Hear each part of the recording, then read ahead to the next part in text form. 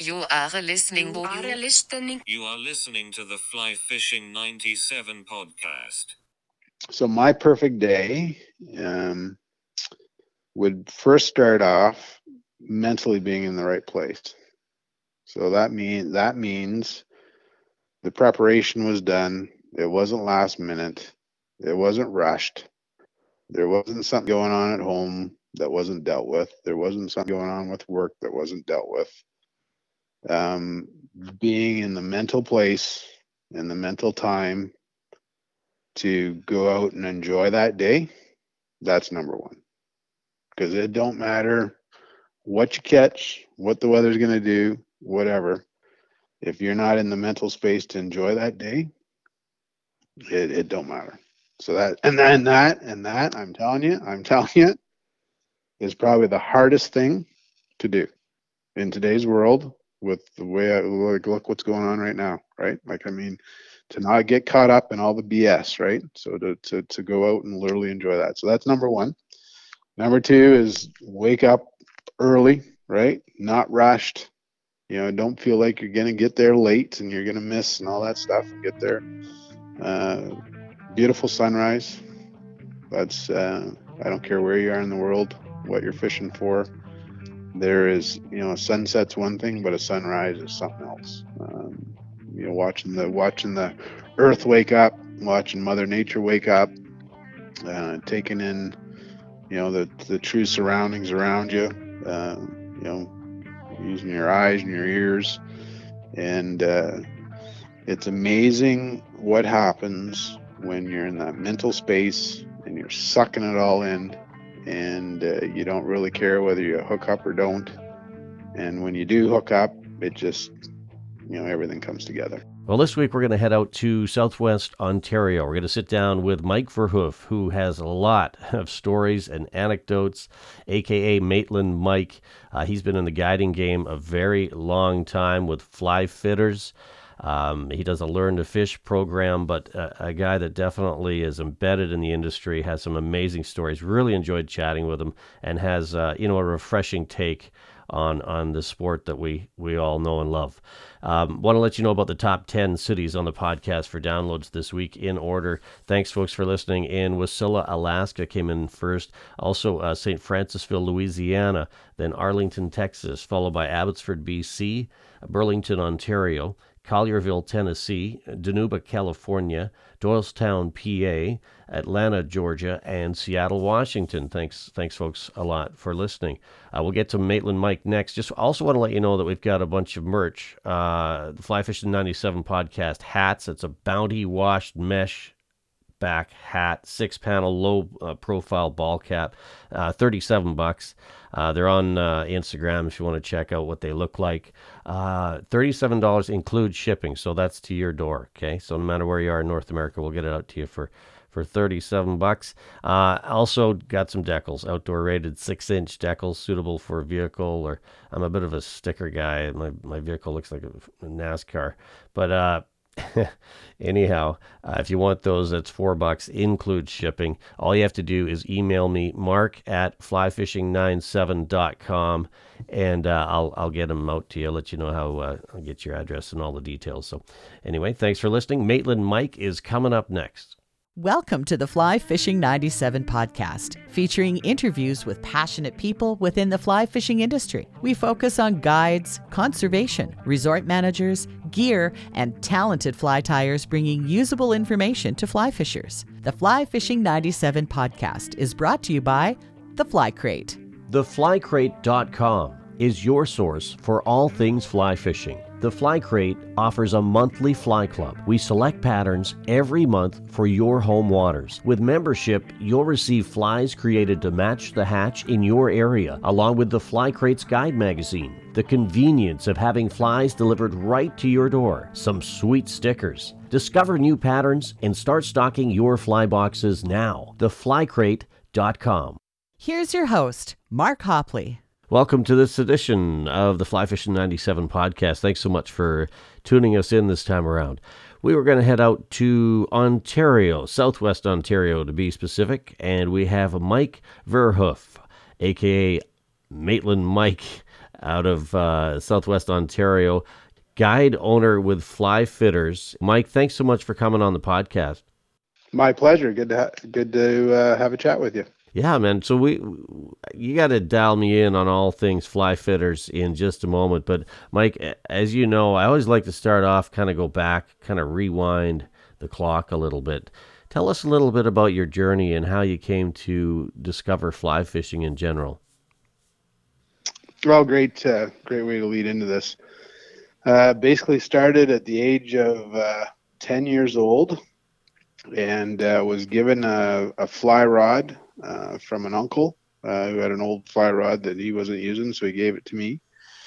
And I lived just down the road, was a neighbor. Our neighbors had a stock pond full of largemouth bass, and me and my brother and sister used to go down there with our little spinning rods and catch the easily swayed largemouth bass. And when I got that fly rod, I was lucky enough to get a little fly box that came along with it, and it had a couple little poppers in it. And I thought, I'll go down and try this. And, the rest is history, man. I got hooked on that whole concept of watching a fish come up and take a fly off the surface. And, at the time you're 10 years old and it's a little cheap, I think it was a cheap 2-piece fiberglass Canadian Tire rod, probably that he would have had. But, I still to this day, nothing excites me more than watching a fish, come up and take that popper, whether it's a largemouth bass in a stock pond or whether it's a cutthroat on one of the eastern tributaries of the Rocky Mountains in Alberta, or whether it's a brown trout on the Grand River here in Ontario or the Saugeen River, or a skated fly for steelhead across one of the tributaries of the Skeena River in BC. There's just nothing beats that, right? That whole concept. So 100%. Totally, I totally get that. Explain to us a little bit about, okay, so when you kind of got the bug originally, and I know we're all usually fairly young when this first kind of hits us, but as you kind of started picking up steam and trying to figure things out, if you had to cite a few influences, is there anybody you can look back and say, yeah, this person really helped me along the way? Oh, good one. Yeah, so you start that at 10, and then you play around with fly fishing, and you don't really know what you're doing, and I was self-taught the whole bit. And when I actually moved out to Alberta with my sales career in agriculture in '99. I was in my late 20s, and that's when I'd say I really truly learned how to fly fish. And there again, still self-taught, but to your specific question, there was, and I can't remember his name right now. You're gonna have to help me with it, but he wrote the book about fly fishing the Forestry Trunk Road in Alberta. In Alberta. And yeah, and he was a well-known. I don't know if that's Jim McLennan or not that wrote that book, but okay. anyway, so I'm not going to say that he did, but that book, I remember getting that book when I moved to Alberta. I spent 5 years in Alberta, and I literally traveled that old Forestry Trunk Road and fished all the little tributaries that were rode up in it. And that's when I would say I really, really got the true, bug about understanding hatches and chasing specific fish on specific rivers. Mm-hmm. And that type of thing. All the fly fishing before that here in Ontario was, you just kind of went out and did it and played with some smallmouth and stuff like that. But and then the second thing to that was 2 months after I moved to Alberta with my agricultural career in sales, we had a team sales meeting in Calgary. And one of the fellows on my team, he said, "Hey, why don't we go down a couple days early and we'll do a float trip on the Bow River?" And I said, "A float trip on the Bow River? What do you mean?" He says, "Yeah, we'll hire a guy and they got these drift boats." And honestly, until then, I'd never really seen a drift boat in Ontario. There was a couple guys maybe that had one back then. This is in the late 90s, right? 99. Mm-hmm. And anyway, we went down a day early and we hired West Wind's Fly Shop.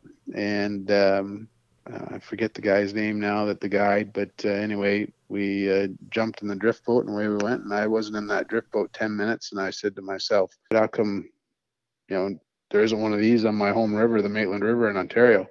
Yeah. And I basically said right there and then, if and when I get back to Ontario, I'm going to get a drift boat and to fish the Maitland River, which is the river I grew up on fishing and still am fishing today. 6 years later, I moved back to Ontario, and I started actually Fly Fitters guiding business then. That was in 2004, and bought an Outcast raft that first year and ended up buying a Clackcraft drift boat a few years after that, and here we are today. That's good stuff. So before we get into your guiding service, I want to get to know you personally a little bit. You ready for a few kind of rapid fire questions about day to day, may or may not have anything to do with fly fishing questions? Fire away. All right, man. Favorite tunes on the way to the water. So if you're driving in your truck to the river, what are you listening to? I love my good old 80s rock, 70s and 80s rock, AC/DC, anything like that. I'm usually listening to 94.5 here, which plays the classic rock tunes. Good stuff. Sports teams. Are you Leafs guy, Argos, Raptors, Jays? How do you get your fix in sports? Sports, hockey. Yeah, definitely a hockey kid. We're Southwest Ontario, and gotta admit, I'm a Leafs fan just because it's the Leafs. Collected all the hockey cards as a kid. Had a Boreal Salming number 21, Leafs jersey when I was a kid. Yeah. Played a fair bit of hockey, but never, never got into it big time. But and then sports, got to admit, got like the football too, the CFL, but obviously the NFL as well. Wouldn't say there's one team or other. I'm usually cheering for the underdog in the in the final, right? I figured you might be a Bills fan. No, definitely not. No. No specific NFL team. And even when it comes to CFL too, nothing specific there. And then, of course, like the Jays from a baseball point of view, but more from sports, it's more hockey than anything else. Favorite place to talk fly fishing. So is there a fly shop in your neighborhood that you kind of get your fix, or maybe a pub? Where do you go to talk fly fishing? Yeah, good question. So actually around here, no, there isn't. The closest true fly shop to me would be an hour away. And even that is, it's a mixed shop, right? It's a fishing store with a fly section in it. There, I guess the only true fly shop would be Trout Fitters on the Grand River in Fergus. But there again, that's an hour and a half away. So a lot of my fly chat is usually nowadays it's on Instagram. I just got on an Instagram about a year ago, and Facebook before that, but Facebook's turned into what Facebook is. So more Instagram from a pictures point of view. I've always like the taking pictures. That an eye for, having an eye for that different stuff. So then you end up some chats there. But I guess if there's one place to talk fly fishing or share fly fishing or share the experiences of fly fishing, it's probably on Instagram these days. Yeah, no, I hear you. You can really kind of craft where you want to go with it, and no, it's a great tool for sure, and business wise as well. If you had to pick the biggest lesson that you've learned on your fly fishing journey, is there something that kind of sticks with you, Mike, that you've learned that the sport kind of pastime kind of brings to your life? Yeah, it's not about the fish. It really isn't. That's the biggest thing I've learned over the years. I think a lot of people, there's a saying on my website, a lot of men go fishing. A lot of people go fishing their entire lives not knowing it wasn't fish they were after. And I find that to be so true today. I know lots of guys I talk to, and how'd you make out yesterday? I said, I didn't touch a fish, but I said I freaking had a great day. Well, what do you mean? How can we? And it's I think when you can get to that point, if it's all about catching fish, then I don't think you're really getting it. But can I ask you, Mike, has that been an evolution to that point? Because I know from my perspective it has. It was all about numbers, it was all about size, and now it's definitely it evolves, right? Yeah, it's definitely an evolution because it's I think it's part of it. The reward is the fish, or the need is catching that fish, or you have to catch the fish to justify it. And I think it's a bit of maturity, it's a bit of years of experience, it's a bit of guiding. I'll tell you the guiding side of it. not anybody can guide. I'll tell you, if you're all about numbers and catching fish, you're not going to be a guide.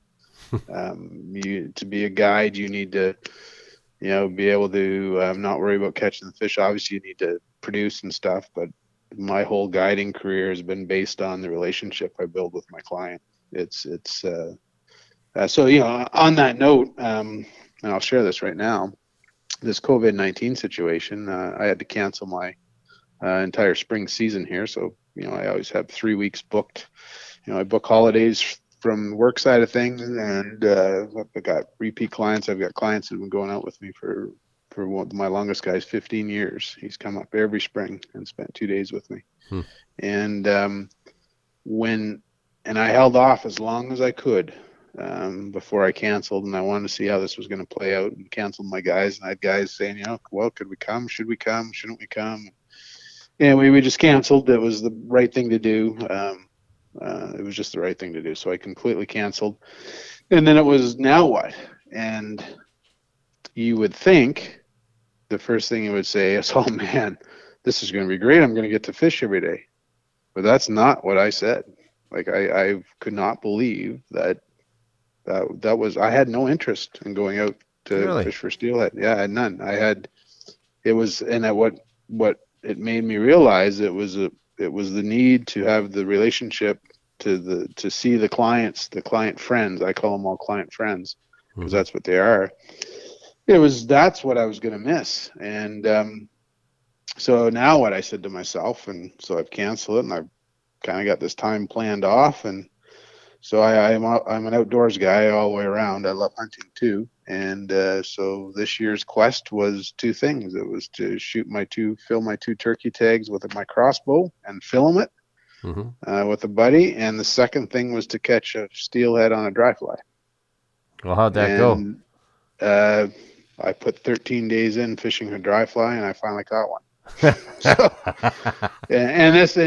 going to be lots of people are going to say, well, what's a dry, like, I mean, true dry fly, true swinging, 13-foot, 8-pound leader off a Scandi line, spay swinging, not side drifting. This was all swinging a dry fly. And I learned a lot.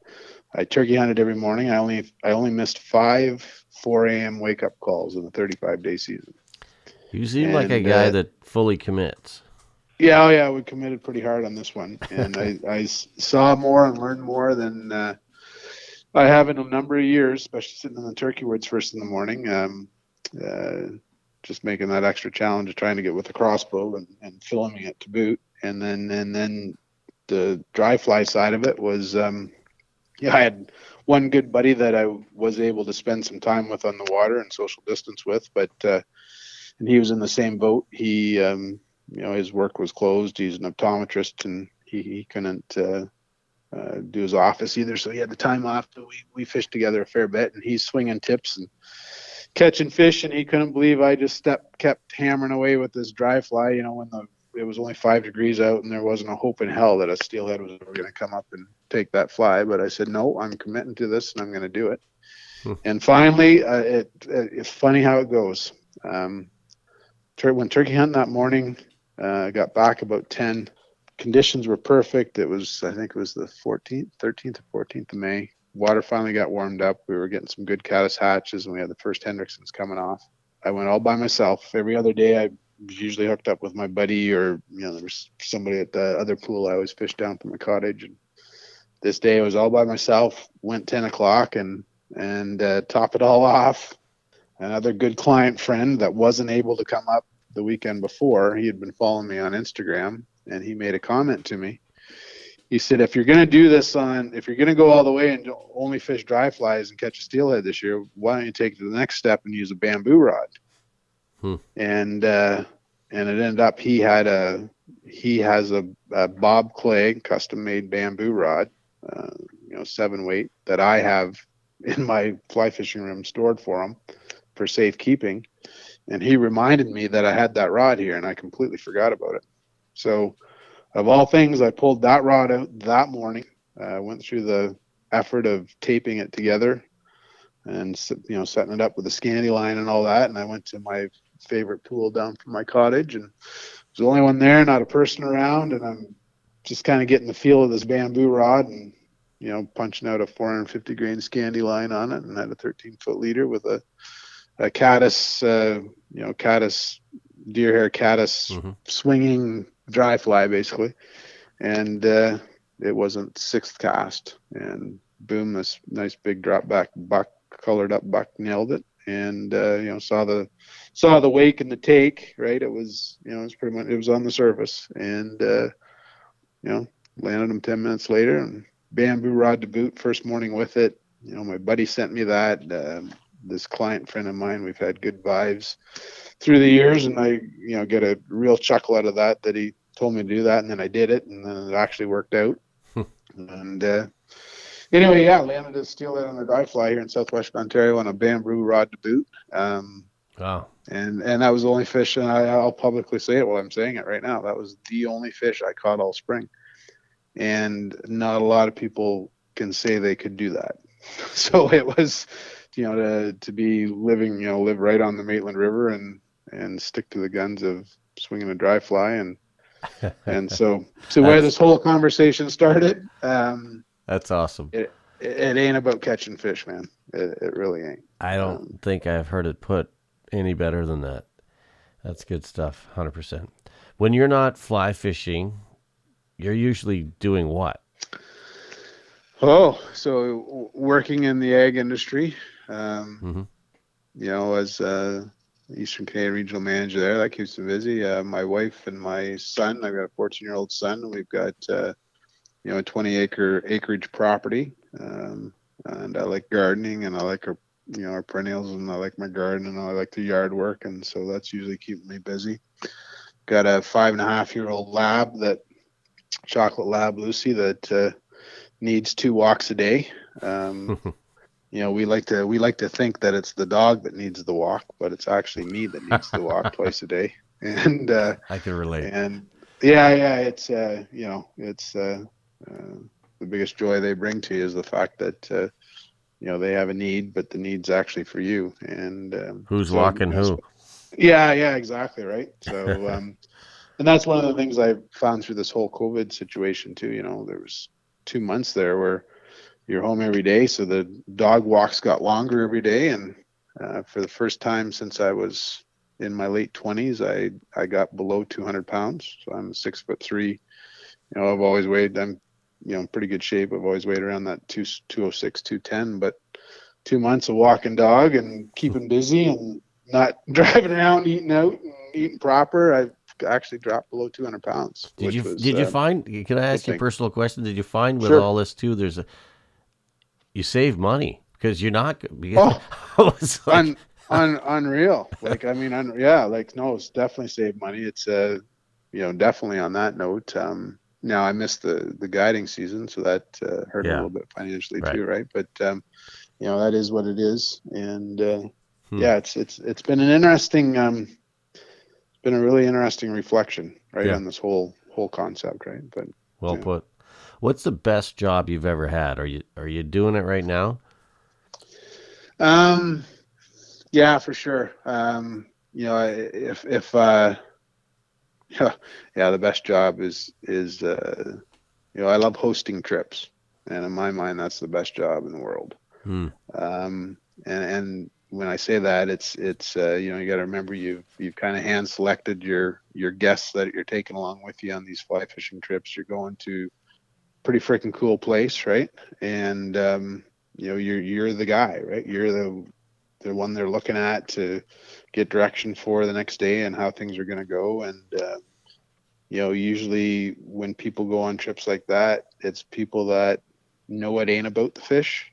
It's about the experience and the trip, so it's always a good time. And that when you hand select those right guys for that, it makes the trip in the world. And I would say that that's been my best job to this day. And I do have a quest to do that full time in the next not too many years, and we'll see where that goes.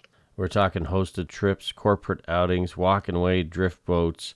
On that note, let's get right into your business. We're chatting tonight with Mike Verhoef, a.k.a. Maitland Mike. guide owner with Fly Fitters in southwestern Ontario. We're talking on the shores of Lake Huron. We're talking steelhead, trout, bass, muskie, the Maitland River, Bayfield River, and lots more. Tell us about your business, Mike. First off, how did you come to start it? Kind of walk us through that a little bit. Oh, great. So, as I mentioned earlier, I ended up in Alberta for 5 years, and ended up the company I was with did a major downsize, and I took a package from that company and left. Moved back to Ontario with my wife to be, wife now, Selena. We moved back here to our property, and I was out of work. Kind of thought I was going to maybe be giving up my career in agriculture, and ended up with a severance package. So I had a few months, money that I was able to figure something out, and started the concept of Fly Fitters. I thought of the name one day. I remember walking my first chocolate lab one day, and the whole concept of outfitters. And I thought Fly Fitters, and I thought that'd be the name if I was going to actually do this. And anyway, we got back to Ontario here, and a property that we specifically wanted to come back to, came available, and we did. We moved to it, and it's right here on the Maitland River.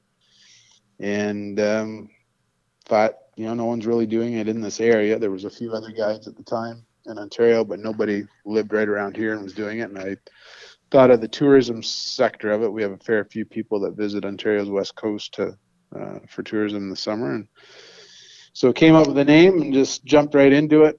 Bought an Outcast 13-foot Outcast raft, a bunch of gear, and started that first spring guiding on the Maitland, which was a river I grew up on, and then turned into some tourism business in the summertime. So a lot of introducing people to the sport of fly fishing, introducing couples, doing some corporate events, that type of thing through some of the higher ends and hotels in the area. And then, sure as heck, a year went by doing that, and I was doing some contract sales work in the agriculture industry, and those 2 winters. And if hold and behold, I didn't get offered a full-time job back again in the sales end of things in agriculture, and so decided that was the right thing to do, to take that. And then I just kept the Fly Fitters going as a part-time seasonal side business, weekends, right? Was the big thing, and did a fair bit actually, and back in the day, and have kept that going kind of all along. And now, you can plan your time, like today's world of phones and cell phones, and everything can be done on your phone. It's amazing what you can do, right? And where you are when you do it.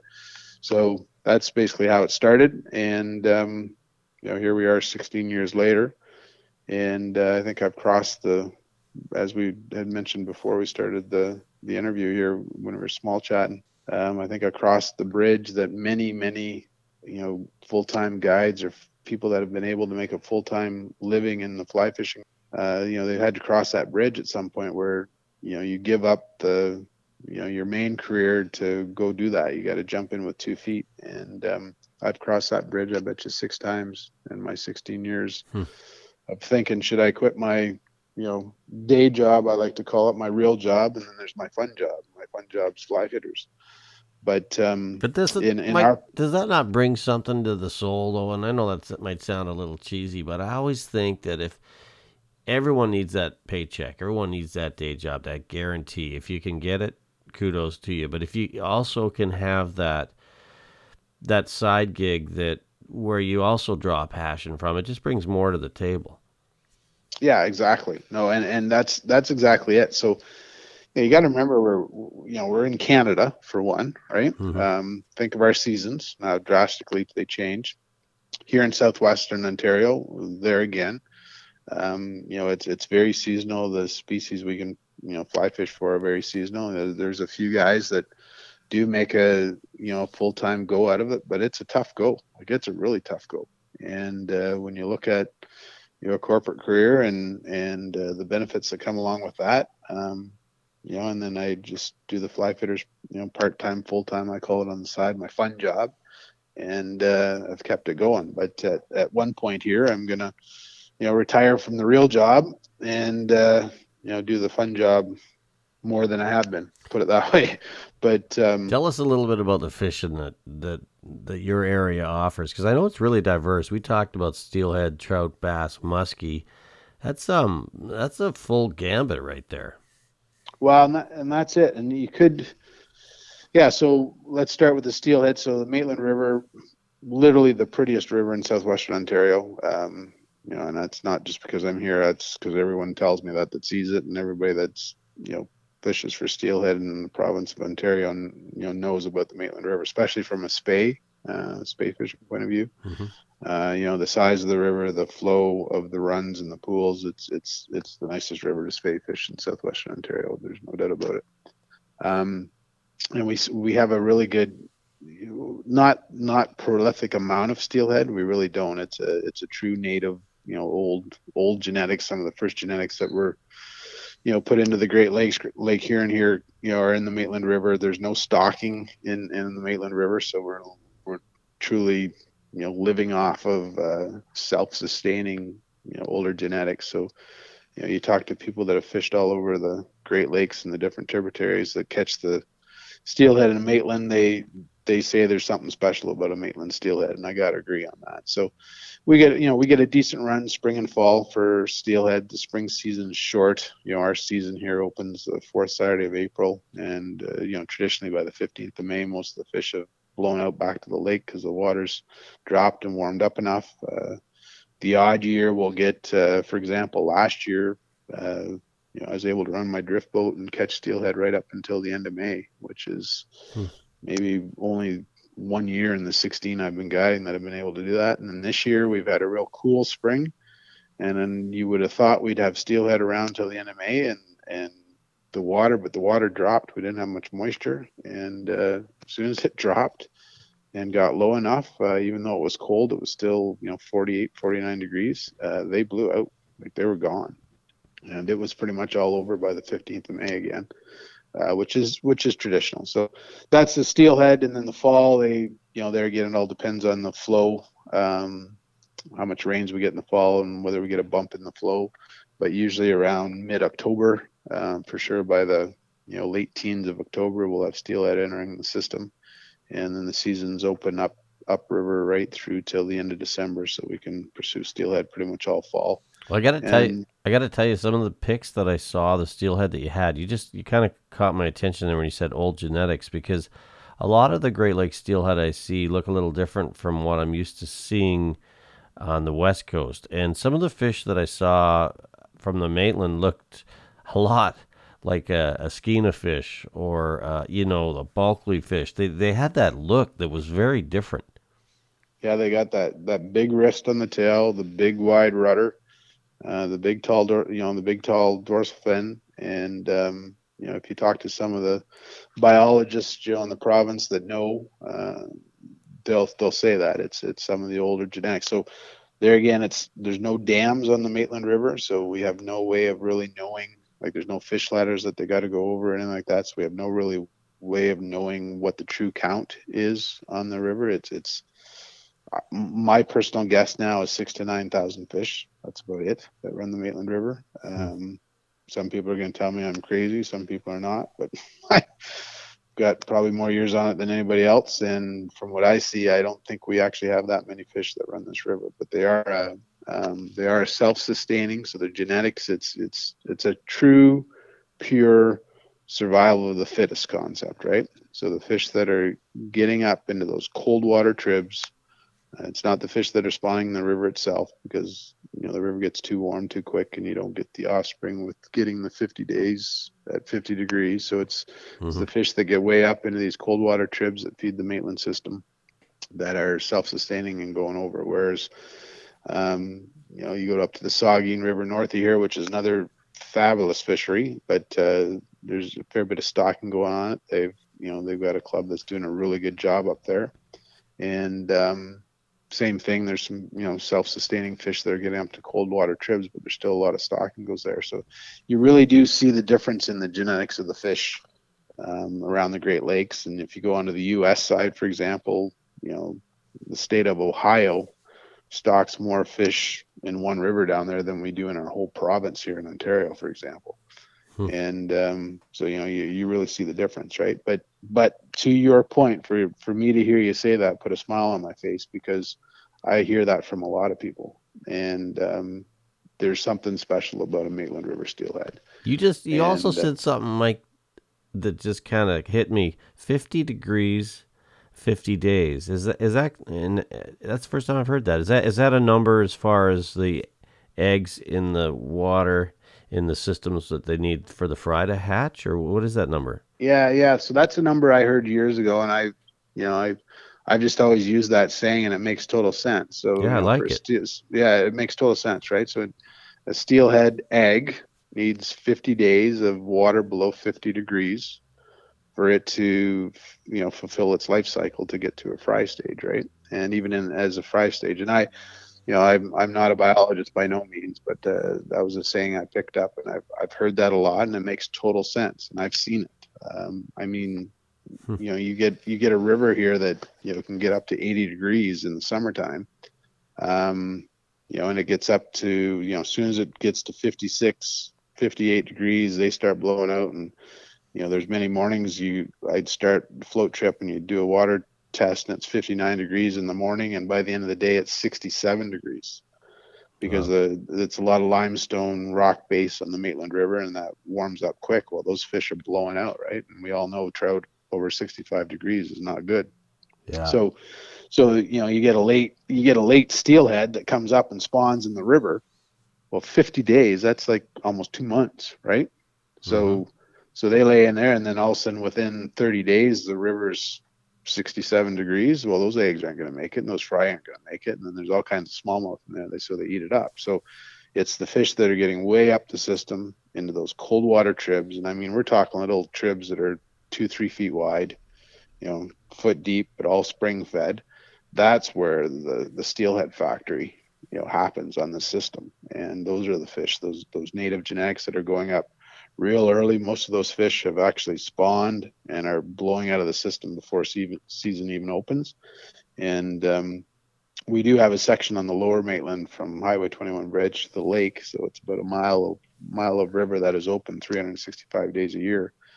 And with climate change, global warming, however you want to word it, whether you believe it or you don't, there's many years where we can go steelheading every month of the year here, and this year was one of them. I fished January, I fished in February, and I fished in March Hmm. this past year because we had open water, and there's the odd steelhead trickling up, and some of the big runs of the true native genetic fish. They're the ones that are that first big blowout at the end of February or early March. Those are the ones that are going way up and getting there. And then there's even I do believe there's a fall run too that go up and over winter, but it's not as big as people think. It's a smaller. There's a lot of fish that come in the fall, but a lot of them drop back out. There are some that make it up to the tribs in the cold water pools and overwinter in those pools, and they'll spawn very early in the season, and they're probably blowing out. We're catching drop back spawned out fish in March at the lower end. So it's Hmm. it's a, it's a unique, it's a really unique fishery. The whole fact that steelhead, some people are going to argue that I shouldn't even be calling them steelhead. I've always had those arguments with people too, because true steelhead needs to go to salt and come back in, right, and go through that whole, come back into fresh water, go through that whole thing. But they were steelhead that were you know stocked in the Great Lakes, Mm-hmm. and they've done their thing, right?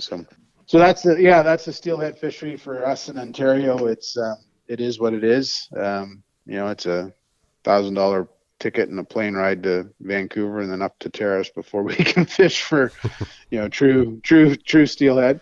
But for all us folks that live around the Great Lakes, it's a fabulous. They're a fabulous sport fish. By far my favorite sport fish. I was actually. Next, Go ahead. Sorry. Go ahead.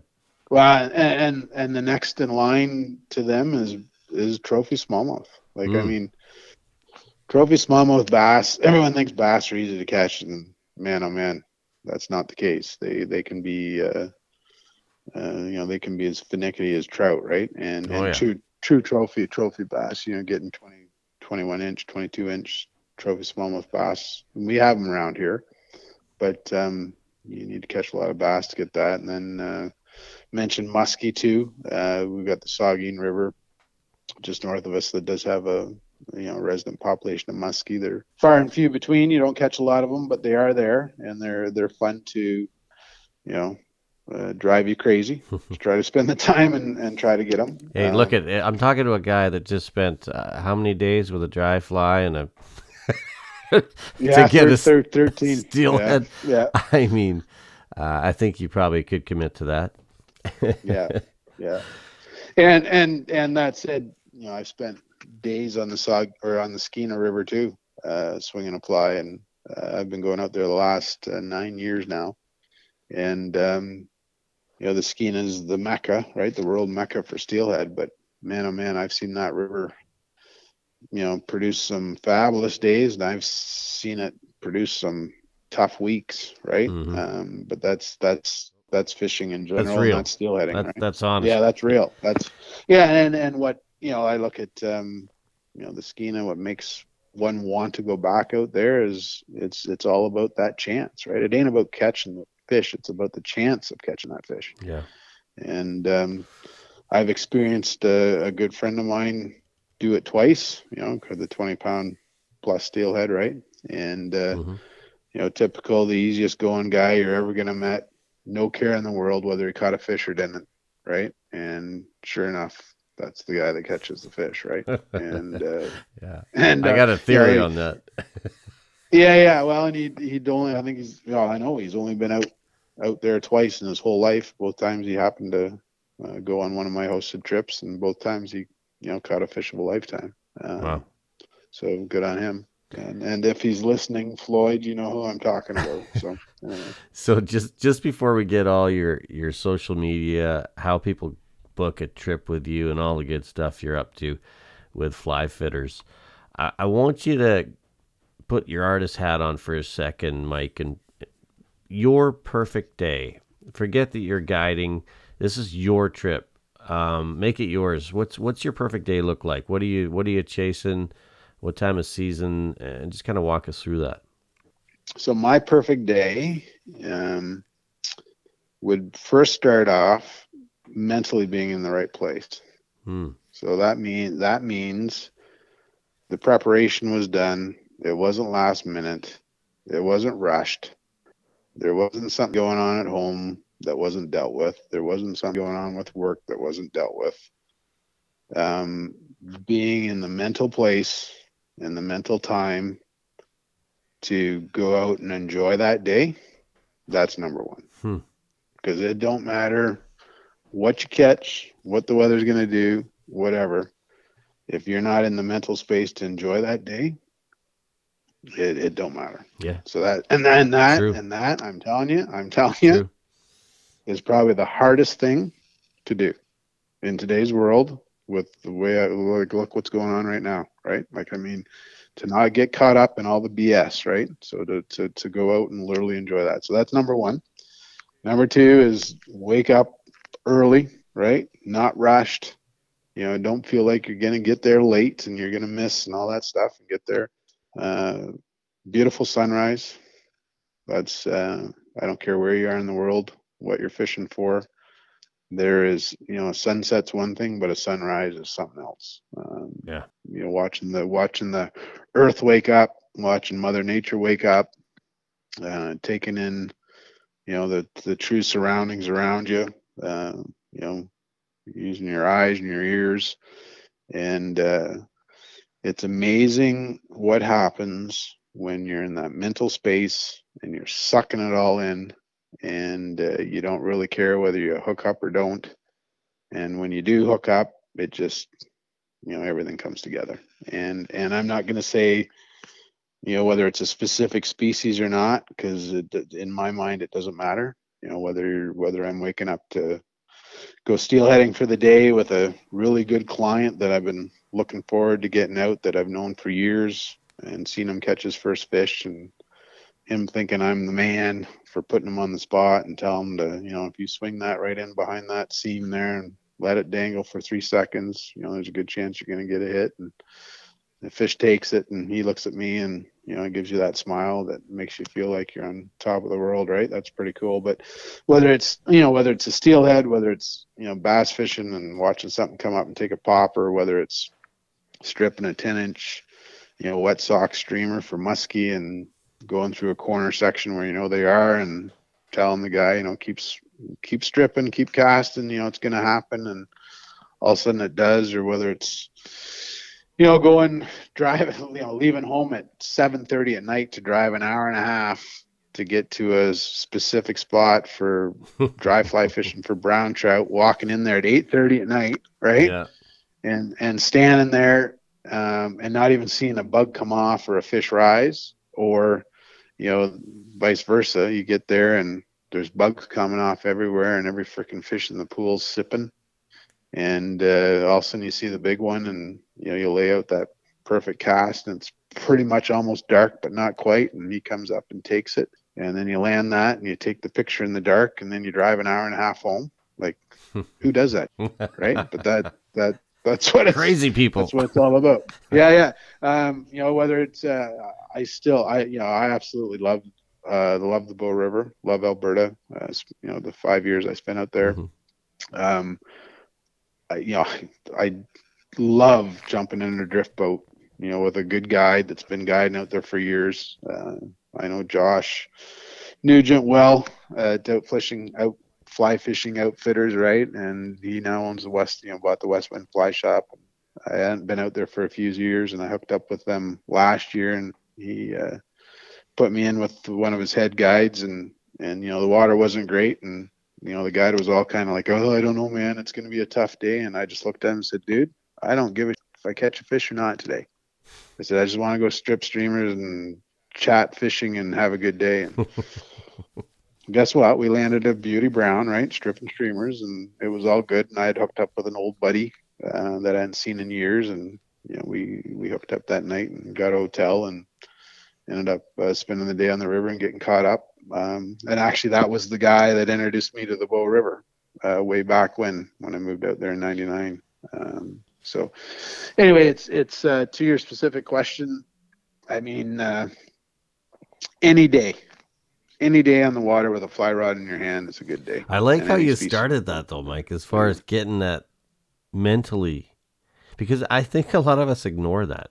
Do you know what I mean? It's like, I'm going fishing, and then there's all this peripheral stuff going on in your life, day-to-day stuff, and you're not necessarily always focused, but you're right. You're never going to enjoy it. No, you're never going to enjoy the day if you got going on in your brain that you can't deal with. Yeah. You're never going to enjoy the day. Oh, that's good stuff.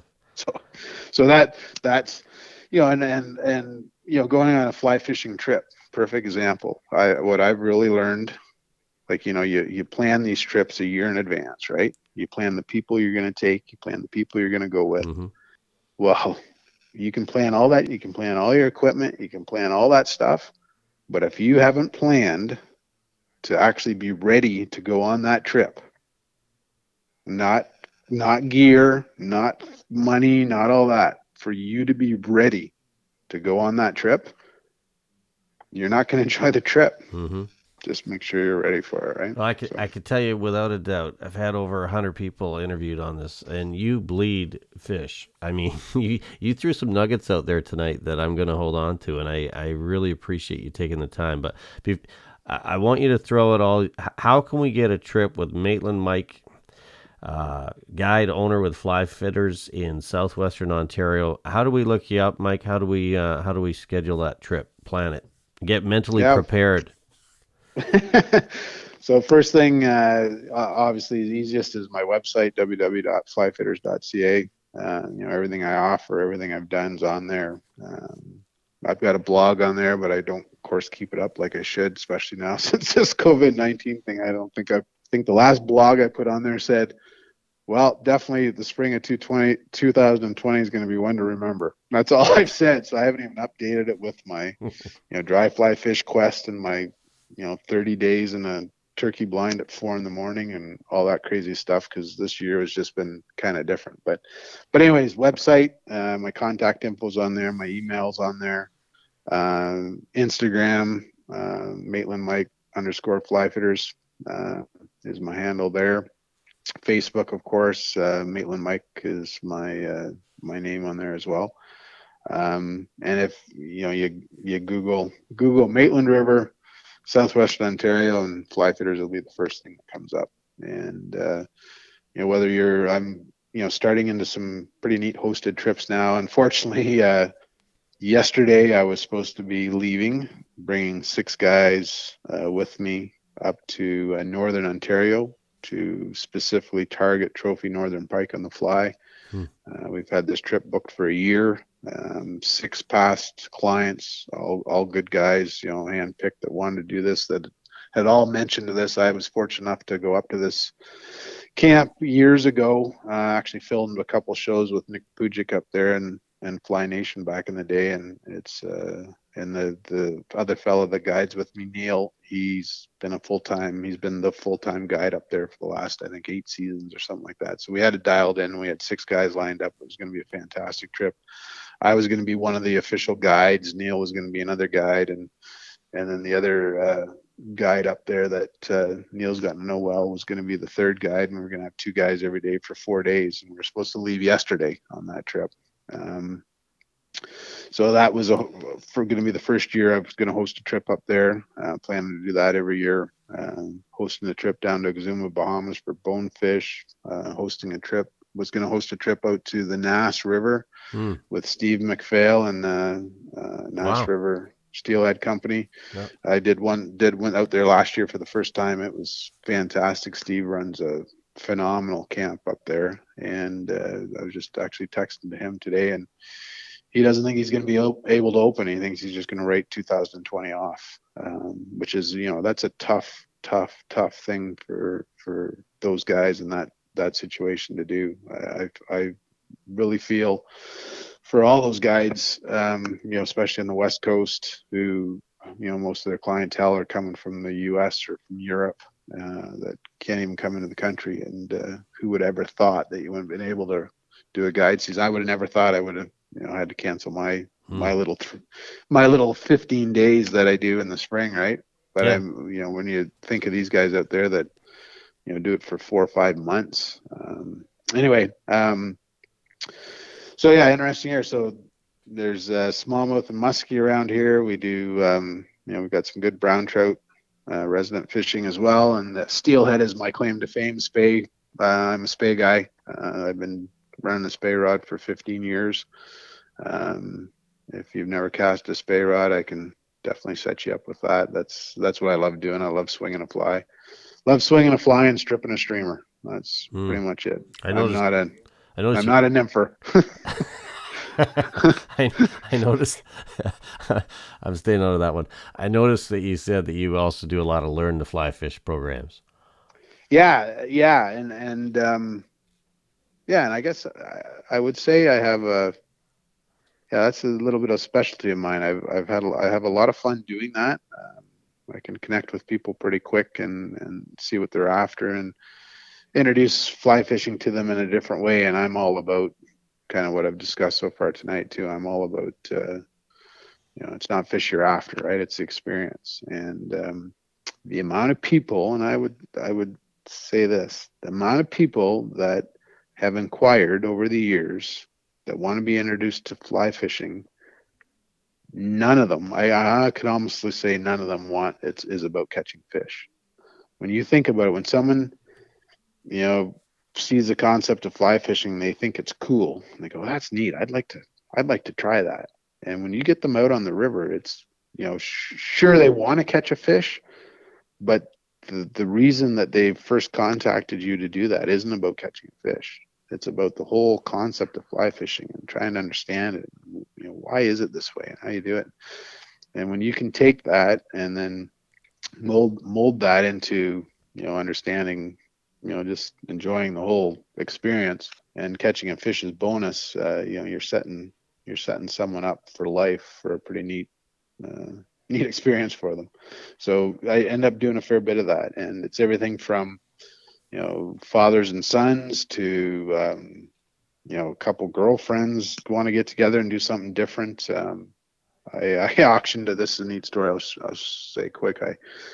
There's a hospital gala fundraiser here a couple years for the hospital in the town I grew up in, and so they asked, would you be interested in donating a learn to fly fish thing, and we'll auction it off. And I was kind of nervous with my little hometown, and knowing, does anyone even really know what Mike Verhoof is now, or Maitland Mike? And anyway, my little $300 package auctioned off for $1,600. And if all things, it was a group of 8 girls that I went to high school with that bought it, that every September go on a girls' retreat to a different place. And they said, we're going to do this year. So they rented a place at the, little nice hut, Ben Miller Inn here close to home. And I took them out for a day. And the biggest compliment I got, so known them all for years. They're, grew up together in high school, partied, all that fun stuff. But we all grow, everyone's growing up now, right? We're all, right, 49, 50 years old. And when they all said, Mike, we've done everything. This was by far the coolest, funnest thing we've ever done as a group. And they've been doing this the last 8-9 years together, going somewhere else, whether it be a spa or wine tasting or whatever. Mm-hmm.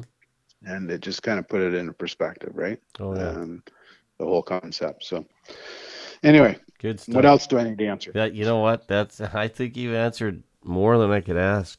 I wish you a great season on the water, my friend. It's been a lot of fun chatting with you. We got to do this again sometime. Have a great season and tight lines, and hopefully you get busy and get out lots.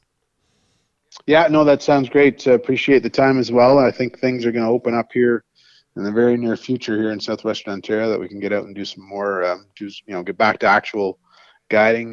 Tomorrow I've got a great day lined up, going to chase some resident brown trout on a system north of me here. I'm going to take my new canoe, kayak, and venture and cover some water and strip some streamers, and hopefully end up on a great pool to do some dry fly fishing before dark. And I've prepped myself, and I'm in the right mental spot to enjoy it, put it that way. The Fly Fishing 97 podcast is brought to you by theflycrate.com.